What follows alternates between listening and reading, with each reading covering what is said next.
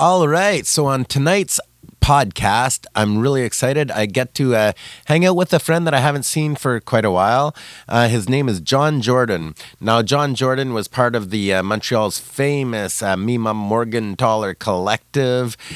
He's moved on to work on all kinds of projects out in NDG with his group Osmosis. And we're going to sit down and see what's what, kind of what happened back in the day and what's happening now. All right, let's get down to it. And don't forget, hit that subscribe button and that stupid bell thing everybody keeps talking about that I've never seen. And don't forget that K-Man Don't Know Shit is brought to you by The Inprint. TheInprint.com is their website. It's great for if you're in a band or have a business or a baseball team or whatever it is. You want to make some t-shirts, hoodies, caps, toques, patches and pins and all that jazz. I'm really big into making flags these days. Actually, I don't even know if they make flags. Call them up. Go to theinprint.com and their phone number's on there. Call them up. Tell them that K-Man sent you and see what kind of deal you get out of that. And it's just a great partnership and good people. So get on it. All right, here we go. Let's do this. Boom. K-Man Don't Know Shit. Good to see you, man. Good, Chris. Nice to see you, man. Absolutely. It's been a while, eh? Yeah, well, it seems like a while, yet it seems like we run into each other all the time. Right? Out and about, man. Yeah. Out and about. It's funny, with the, living in the social media day and now, back in the day we used to always like cross on the main or on the plateau and stuff. But I'm really up to date anyway at everything you're doing because you're really good at posting what you're doing. I have no life, so I just barf it all up on Facebook. For somebody that's saying he doesn't have a life, you're up to all kinds of shit, man. You're busy. I'm kind of busy, yeah. Mostly like just doing music pretty much these days still, you know. It doesn't quite pay the bills, but it keeps me out of trouble. That's half the battle there, right? Yeah, exactly. You just John brought me a present because I love getting presents. Presents are the best. Look at that present. Woo! New album. When was this put out? That's Music for Cool Cats. It's the second Osmosis Unlimited album. And it came out, I think, May 13th last year. Cool. So we worked on that for about 5 years. Yeah. And it's got a ton of Montreal musicians on it. That's it. I'm looking at the list. Like you have Callie that was just on here yesterday. Yeah, Callie's been doing this with me since 2003. We started working together on this project. Yeah. Well, you got Lisa Mackey on it, Mello G, Paul Cargnello. He's coming next week. Oh, cool. Paul awesome. Cargnello, yeah. Absolutely. Man, all kinds of people. Tim Dubb was on there, Patrick Taylor. You got the whole crew and the entire crew of the Kingpins as well. Yeah, I got all the Kingpins on there too. Yeah, shit. Yeah, so it's a songs. Cast of dozens. Yeah, man. Yeah. You got all the gangsters in there. But see, that's one of the cool things that, if I think about you, one thing that I often think about is you seem to always be somebody that brings people together. You start a project, next thing you know, everybody's hopping on and hanging out and doing this thing there. Well, that goes back to the Me Mama Morgentaler days, because I just always found that, it's to put it really simply, it's a more the merrier thing, because the more people you can get involved in a project, the more ideas you have flying around that you can pick and choose from. The more opinions you have on what you're doing, which can be a blessing and a curse, you know? Right. Like you've been in large bands too. You know what it's like to a lot of cooks in that kitchen. Yeah, a lot of cooks in the kitchen, exactly. But also you also have the benefit of a much larger social network. Because it's like those old shampoo commercials, I brought 2 friends and they brought 2 friends and they brought 2 friends and so on and so on. Shampoo companies don't have too much to worry about with us, man. Yes, good point. But yeah, I see what you're saying. The more people you can get involved with something, the more worlds you open up to, And absolutely. That's why a lot of the ska bands in the early days were so successful, is because they were kind of by default more diverse. They brought together people from many different backgrounds, and it opened up a wider market for the music, Absolutely. Because, and like Me Mama Morgentaler shows, we had people from every age. We had men and women. We had every color of the rainbow represented. There was like a super inclusive scene. Was it like like you get your main members in the band, but then there's also all the other people around, right? Oh yeah, like you have your crew, right? We had our friends who helped us make costumes, and friends who helped make props and stuff like that. Yeah. We used to work closely with an improv theater group called Caught in the Act. Oh, really? And they would sometimes do improv shows before we went on, and then we would have our show, and they would play characters in the show and stuff like that. So it was a really far-reaching. It was like Hydra in the Marvel universe, Right. Tentacles everywhere, man. Yeah. Well, you brought up two great topics right there. One is Marvel Universe. Two is Me Mom and Morgenthaler. Yeah. Are you one of the original founding members of that band? No, I wasn't. What's your story or relationship with Me Mom? When I was like 17, I was going to one of those new music festival shows that Duncan McTavish was putting on in the late 80s. And it was at the Shatner Ballroom, which back then was just called McTavish Hall or something like that. Or the McGill Union Ballroom. It was called the McGill Union Ballroom. And I was going to the show. When you say Shatner, you're talking William Shatner. William Shatner, yeah. He has a building. So if you suck, he locks phasers on your nuts. Right.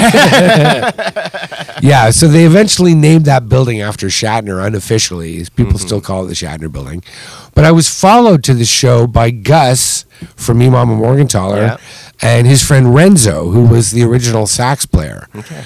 And they saw me and how I was dressed, and they didn't know how to get to the show, so they just said, let's follow that guy. Right. So they followed me, and they introduced themselves to me and thanked me for leading them to the show, and that's how I got to know them. And then later at Marianopolis, they were all at Marianopolis, they put on a talent show, and Gus and Renzo and their friends at Marianopolis decided to put together a ska band for the talent show. Okay. And they wanted to pick a name that would offend the nuns who ran Marianopolis. So there's many stories. I think Gus came up with it in a dream or something, but they called themselves Me Mama Morgenthaler. And to their chagrin, the nuns thought it was hysterical and thought it was totally hilarious. Isn't that the worst when you want to piss somebody off and they end up loving it? Nuns are generally a lot cooler than we give them credit for. Yeah. My mom also taught at a school with nuns. And we mentioned one of the nuns from my mom's school in a song called My Mother's Friends. And we made T-shirts. And we had a drawing of Satan standing behind Sister Rose Dorothy, my mother's friend, on the T-shirt. Oh, wow. And all the nuns wanted the T-shirt. They were like, we got to sure. have the T-shirt. Yeah, man, I love these liberal nuns. They're awesome. So you're 17. You meet Gus and Renzo. Yeah. And then what happened? So they put the band together, and they asked me, because I knew I played saxophone, to come and help Renzo and Mark, the two sax players. Okay. So because they were just getting started. So I was Yeah. kind of like brought in to coach them a little bit. So I would teach them the harmonies and stuff like that, but I didn't play the shows. They would play them. And then after a year, both of them got summer jobs and out of town, so they left. Right. So they came to me and asked me to sit in, and then without even asking permission, I invited Baltimore Bix, our trumpet player, to come join the band. And Right. I got in a little bit of trouble for that, but it all worked out for the best. Yeah, so, man, absolutely. Yeah. And then by that point, like I guess the crew was kind of solidifying. Yeah. But you guys had a hell of a run.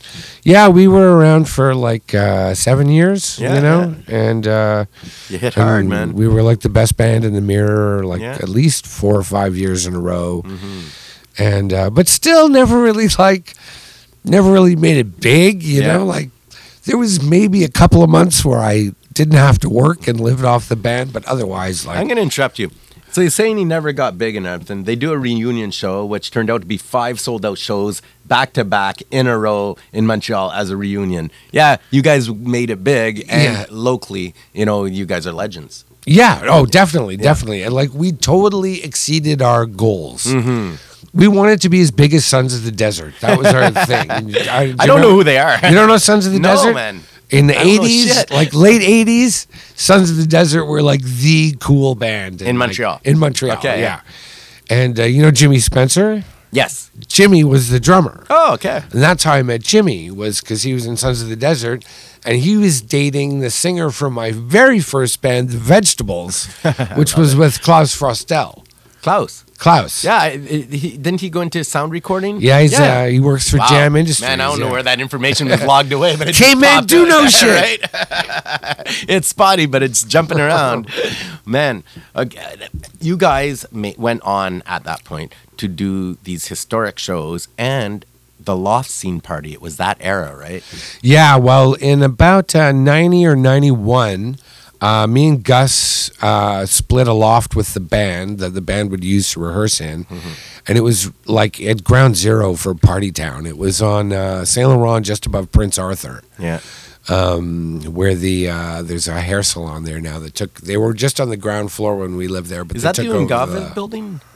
No, it's the... No, that's Pine. And, it's, I'm drawing a blank. It's like Aveda or something salon or whatever. Right, so you guys had the loft there. So we had a loft there, and so to pay the rent, every like 2 months we would throw a big party, and we would get Saint Ambroise would give us like super deals on cases of beer, and we'd buy like 40 cases of beer and lug them up 4 flights of stairs and throw an all-night rager and pay our rent for the next couple of months. Yeah. See, those types of scenes are what is beautiful about my vision of what the Plateau was. Back in the day, yeah, everyone was doing that. But I mean, I don't know. Different Yeah. scenes and We're stuff. too old. Well, I think there's a lot of DJs. We don't get invited anymore. Oh man, and I got all dressed up and everything. Shit. But yeah, like I just find like the community aspect of it. You know, having your crew, having the community also support you at these parties, and you know. Also, they just want to hang out where the cool shit's happening, and that was some cool shit happening, you know? But it's so cool because, like, what I was saying about you at the start is that you've since moved to NDG, and you're always pulling people together. I know you do the Porch Fest, or you did, and, you know, you're throwing all these things around, and everybody's always hopping on your ship, man. I love it. Yeah, it's I credit my mother. Yeah. Like I learned that from my mother. My mother, she was a single mom. You know, my dad died when I was very young. I was 4 years old when my dad died, and my mom and I were living in Vancouver at the time.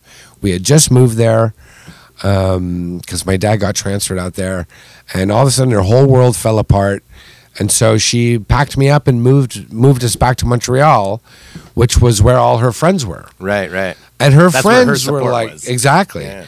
And her friends, you know, she would always throw these parties and invite all her friends. And she was the spider in the middle of the web of this like huge network of really diverse and interesting people. And she was the common thing that like bound them all together, you know? So You definitely got it from her then. I totally picked it up from my mom. Man. Yeah. So so you were doing these loft parties to pay the rent and stuff. Then you went on to make records and do like I remember seeing you on like Music Plus and stuff like that because I think it was also like you know a great time to be coming up because you had things like Music Plus that were happening at that time. You know. Yeah, they were in their heyday too at that time. Exactly. Yeah. And I remember even seeing you guys on there and stuff. You know, it's sad that doesn't exist anymore. Those types of things, or like the Mirror Hour as well, for that matter. Oh yeah, a lot of the things that were critical to us back then culturally are just gone now. Yeah, and they're replaced by the internet. Yeah, and reality TV. Well, I mean, TV's basically gone anyway, right? Yeah, I haven't had TV in a long time. Oh man. Yeah. No, we do have a TV and stuff, but everything's coming off Netflix and stuff like that now. Yeah, for sure. I don't see. You would have to put a gun to my head to make me watch something with commercials on it. I was at work the other day and I was watching TV with the kids. I can't remember what it was that they wanted to watch, but a commercial came on. The volume difference nowadays between the show and the commercial is incredible. Still? Really? Man, and worse than ever. Like you're watching something, you're all chill, then a commercial comes in and it's like, ah! And you're like, what the fuck? Because I know they were actually like making TVs that automatically like reduce the volume of commercials because so many people complained about it. Yeah, because it's intense. It was actually a selling feature on some televisions a while back. Yeah, really? It was like auto buy that for commercial mute or whatever. Yeah. So I want to trace this story all the way to the end of it. You guys then went on to make records. Yeah. How many records did you guys make? We did an EP and then we did our full length studio album that we did at Morin Heights. That was Shiva Space Machine. Right. And then would you say that's the album that really that's the only studio album we ever really did. Oh, really? Full studio album, yeah. Okay. Because then we put out We Are Revolting, which was like outtakes and live tracks. Okay. Yeah. But there was maybe one new studio recording on that record. Everything else was live or I think it was all live, yeah. So So really, Shiva Space Machine is the only example of us like being That's creative crazy. in the See, studio. I always thought that there was more albums than that because you guys hit so hard. You know what I mean? Like that one album, just like kaboom. It was so prohibitively expensive to record back then. Right? It was really expensive. Yeah. And it's crazy now what you can do just in your own living room. You know? Absolutely. Look at Billie Eilish. You know, Yeah. she won the Grammy, and that album was produced in a bedroom. Dude, the technology is small. It can be anywhere, and it kind of put everybody on even ground. Yeah, you can do extra and spend more money and get more, but if you know what you're doing, the tool is there. I kind of feel like before, like the world of recorded music that was available to us compared to now was like a little puddle, you know? Right. That's all that was available. So you throw a stone in, it really upsets the whole puddle. Absolutely. Now, it's an ocean, the amount of stuff that's out there. There's an ocean of it, and it's accessible to everyone. Yeah. So you throw a stone in that, it doesn't make a difference at all. You know? So great.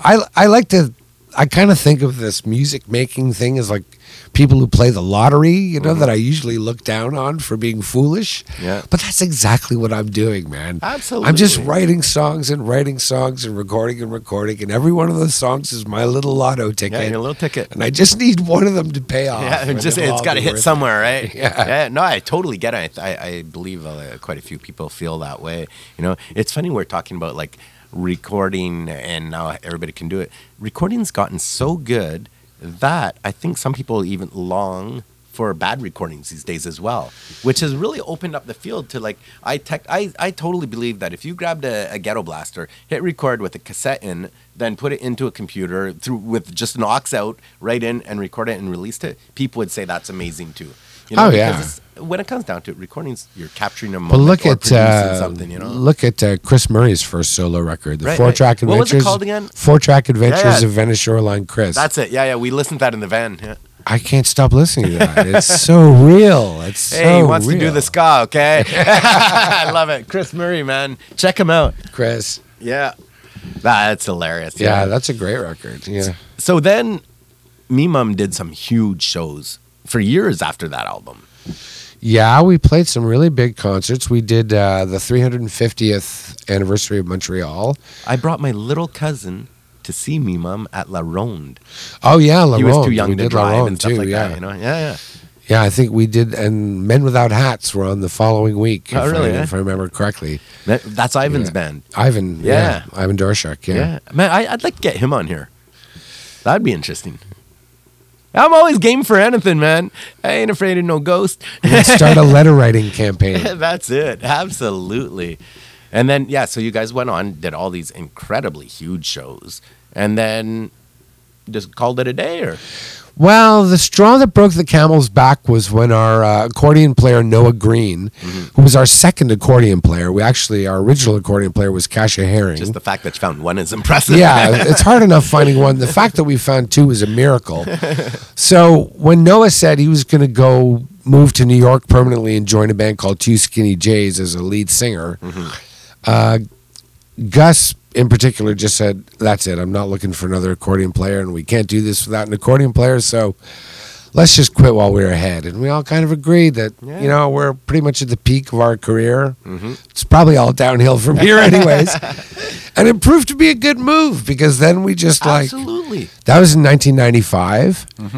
In 1999, the Jazz Fest contacted me and said, we'd like to back a truckload of money up to your house Yeah. if you guys would put it together again. And we did. See, truckloads of money is like the Viagra for bands. Yeah. And all it takes is nostalgia. Right? That's all you Yeah, need. man. You know, so quit while you're ahead, lay back a while, let the nostalgia build up, then come back for the big payday. Yeah, man, absolutely. But it's really cool that you guys didn't wait too long either. Yeah. You know what I mean? Like, the gap was just probably perfect, you know, because he still had so many people that were, like, I work with this dude called Dave, okay? Hey, Dave. He is the biggest Me Mum fan. He's always asking about, he's always telling me, when are you going to cover a Me Mum song? I'm like, dude, they did their thing. I'm going to do my thing, you know, but always he keeps coming back with it. And, yeah, I think the timing was probably right, because it also set up a thing where you guys could do that every once in a while, right? That reminds me, I have to talk to you about something. Oh. I don't know if We're here right now, man. I'm trying to put together a Me Mom tribute night with other musicians playing Me Mama Morgenthaler songs. Right.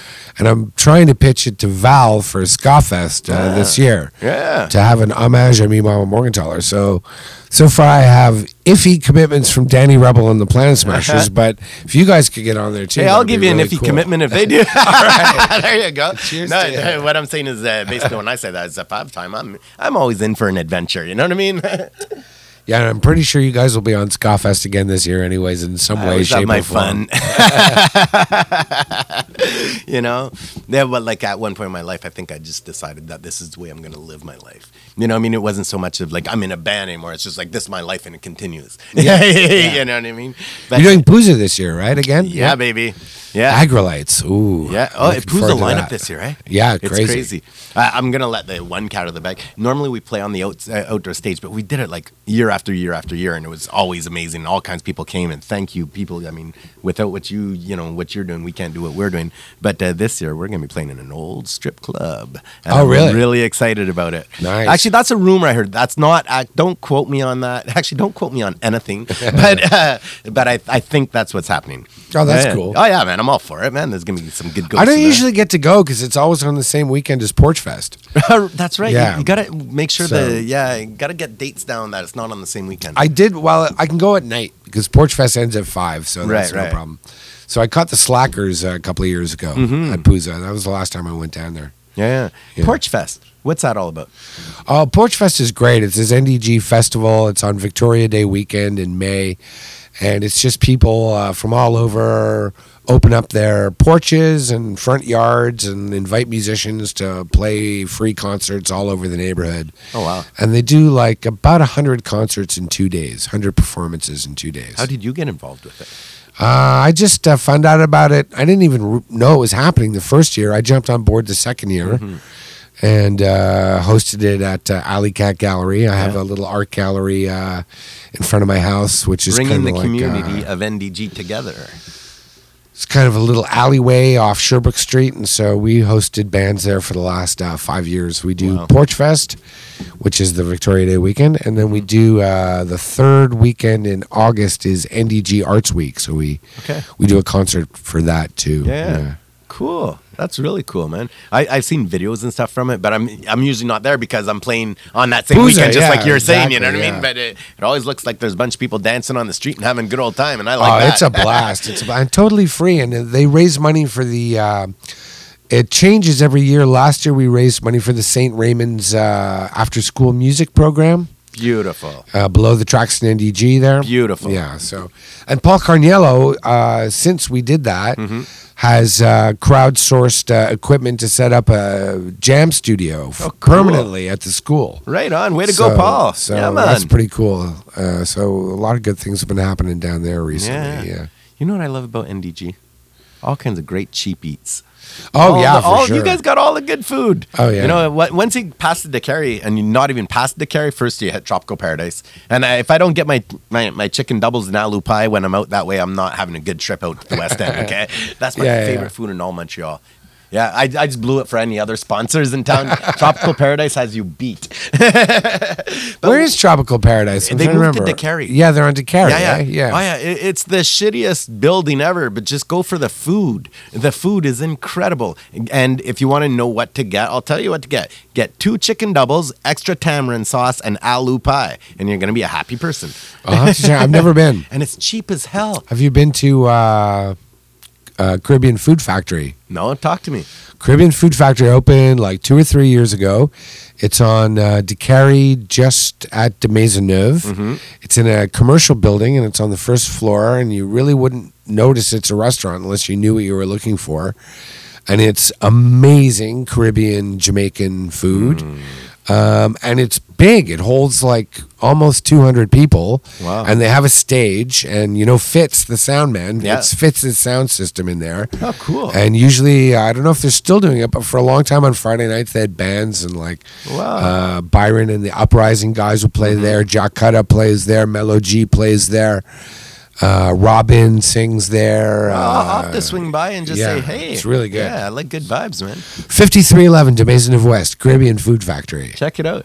Now, what other? Okay, you're Mr. NDG right now. If you want some cheap ass soul food in NDG, where do you go? Soul food. Well, when I say soul food, it means underly Like priced home- for the average person, and like it's home like cooking, like hell good yeah, home man. cooking. Tacos Tijuana is amazing. I've never been there. They're on Sherbrooke between Royal and Draper. Really tiny place. Just got a couple of tables, but you can get a burrito that weighs as much as the average firstborn child for like $10, and it's fantastic. Because any time that I can eat at a family restaurant, a restaurant run by a family, that's always where I go. Oh, if you like Lebanese food, and it's bring your own wine also, there's a place called Azar that's just next to Tacos Tijuana. That's like affordable but fine dining. Is it true the bagel place is closed? Yes, all our bagel places are closed. Dad's Bagels closed. Yeah, that's what I'm talking about. And St. Viator Because they Bagel always closed. have those samosas that I would get. You pay $1.50. Yeah, and you're I full. live right across the street from there. Now it's called Notre Boeuf de Grasse. It's a hamburger place. I mean, I like a burger as much as the next guy, but It's really a $20 hamburger. It's not soul food. No, man. Just qualify. No, absolutely. No, we what about miss Dad Cosmos? so much. Cosmos is still there. It's still Cosmos because, still like, for happening. breakfast, that's still probably my favorite. Oh yeah. Yeah. Yeah. For anybody that's not from NDG, I mean, everybody in NDG knows Cosmos. I will say the portions aren't quite as ridiculous as they used to be. Really? They're more sensible now. I was yeah. really big on ridiculous. It's not like a mountain of food anymore. I It's would always sensible portions. order the mishmash and get a liter of orange juice. Yeah. That was what I got every time, my hangover breakfast. Yeah. Yeah, I I worked like- there for like 6 years. I was aware of that. Yeah. I know it's tragic, and we don't have to go through all that. But I remember seeing like pictures of you working in there and stuff. And man, I still think it's one of the coolest restaurants in all of It Montreal. really is. It's like, Yeah. it's like something out of another time. It's Respect to the whole Cosmos, and just keep Nicky doing and it. Nick. That's it. Yeah, absolutely. And they will describe every type of bread that they have on the spot to you. I love it. It's one of the things I always think of about it. What about the Jamaican food out there? What do you got? I really think Caribbean Food Factory is like my top place. All right, I'm going to really have to go good. for sure then. But I also have a soft spot for Jean's Trinidadian restaurant, which is right across the street from Tacos Tijuana. So if you go to where Tacos Tijuana is, there's like 10 good restaurants on that Yeah. block. See, this is what I'm There's talking about, though. NDG got all the cheap mum-run restaurants, Yeah. that are just amazing. I love it out there for that. There's a great restaurant called East Africa that does Ethiopian food, Oh, really? also on that block. There's a great Japanese restaurant on that block. I think we should go on a tour of the restaurants one day. There's 2 good Indian restaurants on that block. Wow. There's a good Korean restaurant on that block. It's amazing. I really like NDG. I've always had a soft spot for NDG. Yeah, I've been there since I was 4 years old. Oh, really, huh? Yeah, The hood. yeah. And I live 2 blocks from the house I grew up in. Well, a lot of musicians are living out there as well. Yeah, you can still find affordable places. Well, it's not that's bad, and the services are fantastic. When you say services, you're talking about? Like just you have everything. Like Buses. especially where I am, you just got everything you need within a very small radius. you Yeah. know? There's good grocery stores. Like I live next to Esposito. It's it's not like a big metro but they have great prices and great food. And it's literally I can go there in my pajamas in the middle of a snowstorm and get my food. And When are you going to run and be mayor of NDG? Well, I did run my cat. I tried to get my cat elected MP. Humbert. Yeah. See, I know his cat's name because this is a very famous cat. And in fact, the cat is on the record. Yeah, in 2015, we put up election posters around the neighborhood for Humbert, and it sparked like a media frenzy. And we were like on all the TV shows and all the radio shows Yeah. for a couple of weeks. And he got 121 votes, even though he wasn't officially on the ballot. Yeah. But, well, he didn't really get 121 votes. But what happened was there was this lady, Lisa Khan, who was running as an independent. And somebody on her staff or something told the Gazette that she was running on behalf of my cat. Oh, really? And they never fact checked it. So when the Gazette printed the election results, they put Humbert's name instead of hers. Wow. Yeah, so I wonder on if the Humbert public knows record- how popular. I don't know. is. I think he's got a bit of an idea. Yeah. Like he's He gets a lot of attention. He likes it. Yeah. He's a bit of a ham. He might be on a very famous Japanese TV show. I heard something about this. Yeah, the guy's coming. What's up with that? I got an email from a producer, a Japanese Canadian producer in Vancouver last week, and he told me he'd seen Humbert on the internet and was scouting talent for a Japanese TV show called Cats Around the World, which has been on for many years and is really popular. I'm sure. And it's shot by a world-renowned wildlife photographer.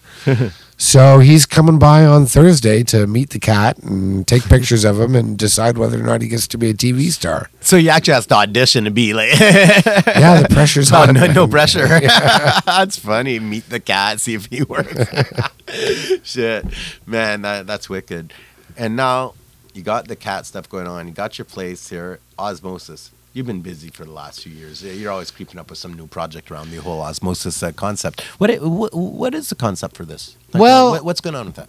It's just started off as, like a way to, osmosis is when you like achieve balance on either side through like permeating a membrane, So I was just trying to like absorb as many people without really trying as I could, Right. And just pick things up as I move through life. So I just, it's almost an unconscious process where I just meet people and I show them what I'm doing and we find out if there's a part they want to play in it and we just make music together, And so I kind of started off with ambitions of like doing what you're doing and like getting a solid band together and touring around and booking shows. And I quickly realized I can't do it. I just, I take medication for bipolar disorder and it makes me really tired all the time. Yeah.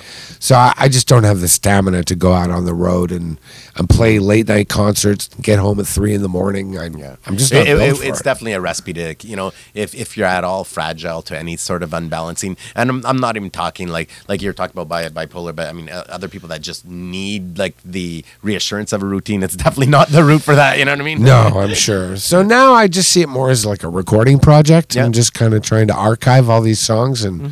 So basically, you invite people over to jam, you work out a tune type thing, and then decide to record it. Yeah, exactly. That's amazing. Yeah, that's amazing. That's what music is, man.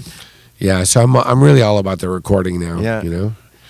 And I'm not a production snob. I still have a lot to learn about recording engineering and stuff like that.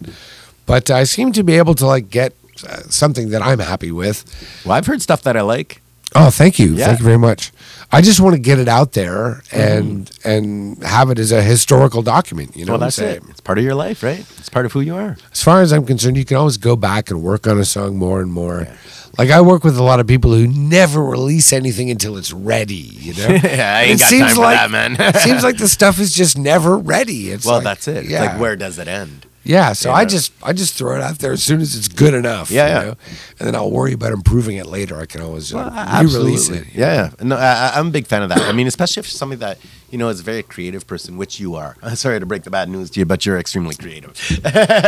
It's a curse. Yeah, but I mean, somebody that's creative, it's like that energy. It always has to go somewhere. So I understand. Like, okay, I'm working on this, but I'm starting to think of the next thing already. Okay, this is done. Put it aside. I'm moving on. Yeah. But people that think that way with, some people will say, oh, I'll never produce something all the way to the end or whatever. But fuck that.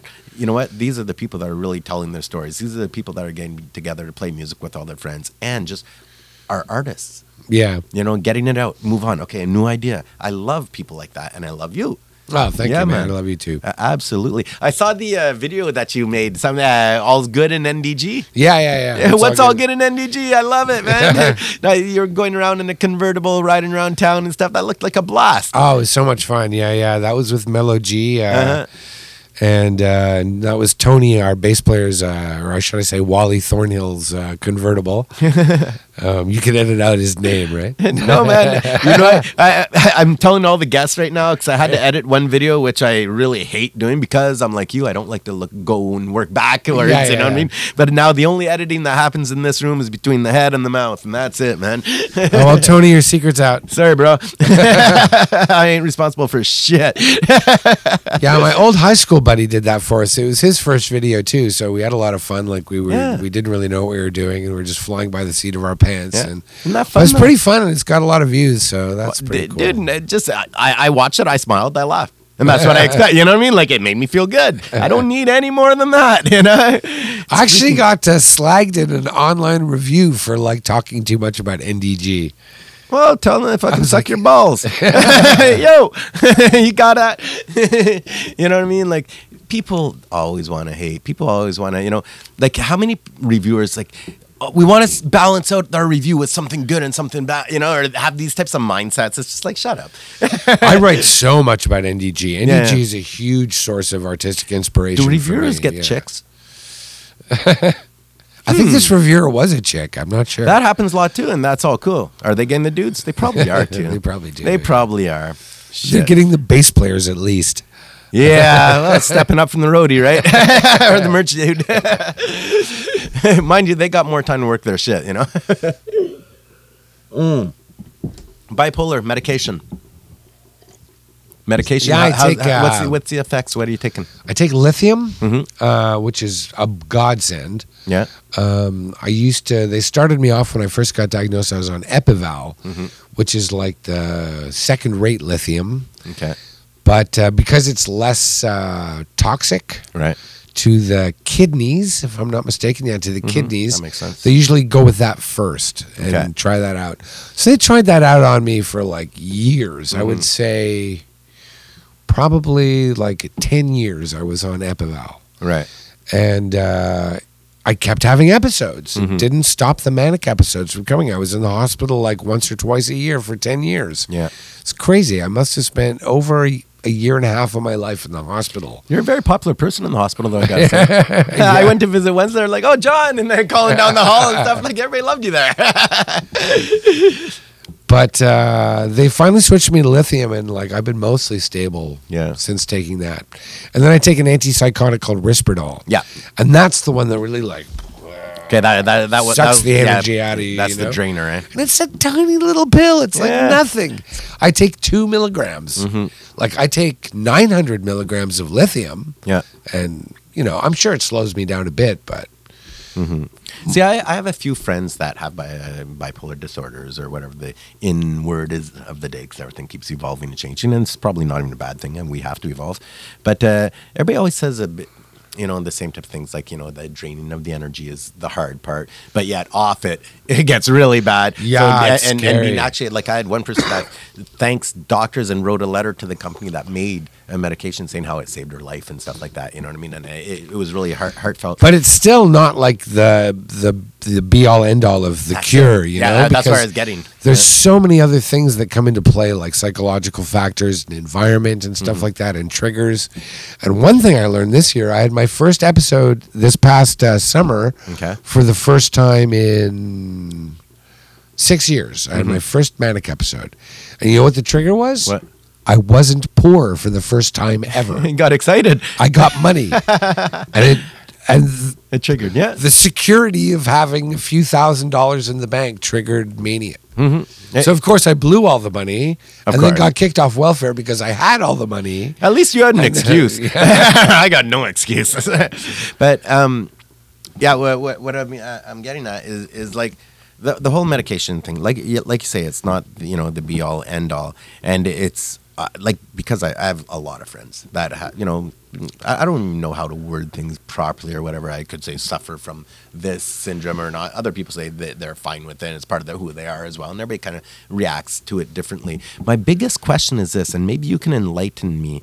The one thing that I've, like, especially if I'm working with somebody that is like having an episode, like in a manic phase or whatever, how aware are you that you are in the phase or not? That's what a lot of people, like, as far as a worker goes, that's the hardest part for me. Well, I think it depends on the person, right? Yeah. It depends how long they've lived with the disease and how much insight they've been able to like gather on their own moods and stuff like that. But normally, when you're manic, your self-awareness goes flying out the window. Yeah. And to you, there's a perfectly good reason for everything you're saying or doing, and it all makes perfect sense. So sometimes it's really hard to convince someone who's having a manic episode that they're actually having one. Yeah. But for me, I've gotten to the point where I am a little more insightful.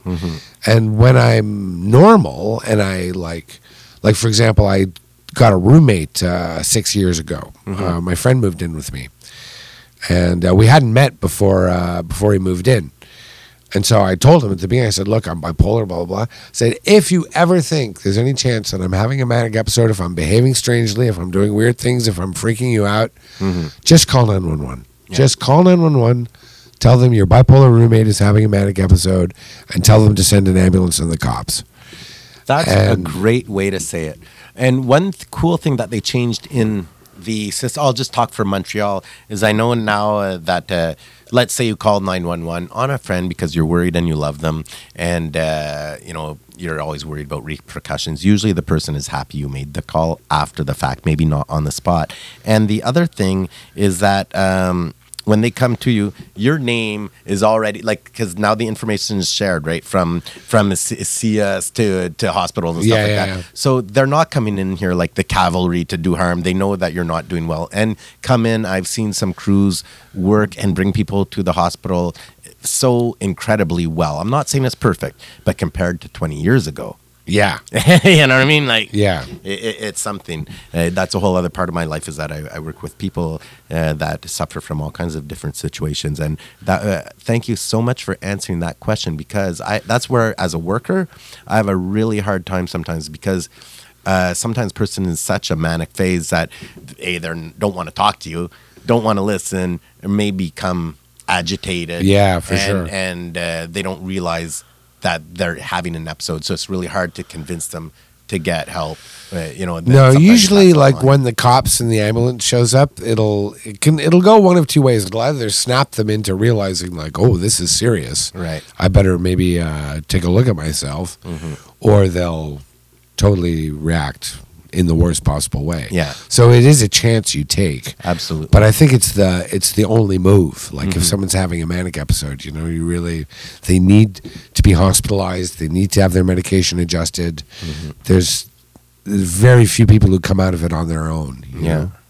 Man, you're such a great spokesperson for this.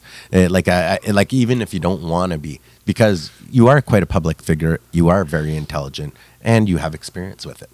Yeah, I try and reach out a lot. Like, if I were to count off like all the people I spend most of my leisure time with, they all have mental health issues, and they're all people I've reached out to, because I feel like one of the most important aspects of recovery is having peer counselors, right, and being able to talk to people who have been through what you've been through, but have been going through it for longer, and have a bit more experience dealing with it, and may know some tricks that you could benefit from and stuff like that. Absolutely. So I like actively seek out people that are like in crisis and having issues and stuff like that, because I want to turn my negative experiences into positive experiences for someone, and for myself too. Absolutely. I think one of the best ways, if you have anxiety or depression, the best thing you can do is find someone who's worse off than you and help them, and you'll lift you both up. For sure. And one thing that I'm really happy, like in the whole field of mental awareness, I want to say, or mental health, is that there are some changes. Like when it comes to mental health, I'd say even within the last 5 years, there's major changes. I find all of a sudden it's like everybody is free, and it's becoming very normalized to talk about, how's my mental health doing today? How are you doing? It's all part of your general health. It's changed so much just recently. Because remember back in the day, it was always like mental health, physical health. You'd even have to see different people and stuff for everything. I understand people specialize in stuff like that, but now even general practitioners, like, how's your health? And they're talking about your mental health, your physical health, everything, Yeah. I like that. It makes it also easier now, because it's more out in the open for somebody like me that's working with people that are suffering, because it's easier to bring as a subject. Before, it used to be so taboo. So stigmatized before. Yeah, absolutely. There's still a lot of stigma, but the amount of change of consciousness that's gone on, like you said, just recently, is really remarkable, you know. Oh yeah, there's so many new programs. There's something called Access that's amazing. It's helping people, get the treatment that they need because it's not easy as well. Like especially ever think like parents that their youth now is like early 20s or late teens, and these new developments are happening. They don't know where to go to for help and stuff like that too. Yeah. And I'm happy that it's getting easier. It's still not easy. I mean, you're making your way through this system. What a fucking nightmare. Oh, yeah. Jeez, really, even in the better days that I'm saying it is now, it's still a fucking nightmare. Yeah. It really is, and getting bounced around from people who are try seeing a psychiatrist or getting, you call when you're not doing well, and they're telling you about a 3-month wait and stuff like that. It's like you're not doing well, and that's why you're calling today. Right. Yeah. No, you really, I think it's the people in the... It's the people in the inpatient wards that are doing the real boots on the ground work, you know. Absolutely, yeah. But it seems like that's really the only option because, I mean, I know, like you said, if I want to see my psychiatrist, I have to book an appointment with her 2 months in advance. Yeah, you know? and nobody thinks of booking one when they're doing well. Exactly, right? You see the little hole in the system there? I just want to point it out to you. No, pretty much the ER is your only resource a lot of the time, you know. So. Absolutely, and but I do want I want to move on to another subject, but I do want to say that time that I went to visit you there, I just couldn't believe I was saying it again. They're like, yeah, John's down there. I think there's a piano in the room and stuff there, and you're putting on smiles on. I remember you helping an older lady and stuff. It's like, man, you just bring joy no matter what context you're in. Sometimes I miss the hospital. Oh yeah, yeah. Well, if you're in any place and you do make relationships with the place and the people in the place, right? Yeah, yeah. I totally get that. Except for one couple I know, though, hospital romances never last. I learned that. Dude, I was working with this guy, okay, he's in his 20s. I won't name any names. But he calls me up and goes, man, I just had sex. And he's in the psych ward. He goes, but man, that girl's crazy. I'm like, dude, where are you right now? And then he goes, oh, shit. I thought it was funny. It was super cute, Hey, everybody needs love, man, at the end of the day, right? I've had some great psych ward romances. There you go. For sure. Yeah, man. And I mean, if passion's what you're looking, that's a good place to find passion. Yeah. But I have two friends who are both bipolar, and they met at the Douglas Hospital. Uh-huh. And they got married, I think, 3 years ago, and they've been together like 6 years. So they're the exception that proves the rule. And they're probably supporting each other. Yeah. I mean, you can't get a more honest friendship than that off the start. I'm in a choir, actually, with the husband. Oh, really? Yeah, we're in a choir that's part of the, it's called the Museart Choir, and it's at the General Hospital, and it's for psych patients from the General. Okay. And the choir's been around for like 23 years. Yeah. It's a really good music therapy program. Yeah, it's great. Marijuana, mental health, talk to me. Oh, well, it's pretty good for me. I tend to to try and get over the lethargy and fatigue I feel from the medication. I tend to smoke sativa dominant hybrids. Okay. And I recently started baking with them and making edibles. I make these little oatmeal coffee cookies and stuff. Coffee cookies? Yeah, I just put some instant coffee in with the oatmeal. and I think it's great for me. Most of the time, it's good. I found it's not a trigger for you. If I'm having a manic episode, it can be. Yeah. So I find when I'm stable and my baseline is a little subnormal energy level, I'm really just my normal is kind of everyone else is exhausted. Right. So I find the smoking helps me at least perk up my brain and give me a little fidgety energy to do things with my hands and stuff.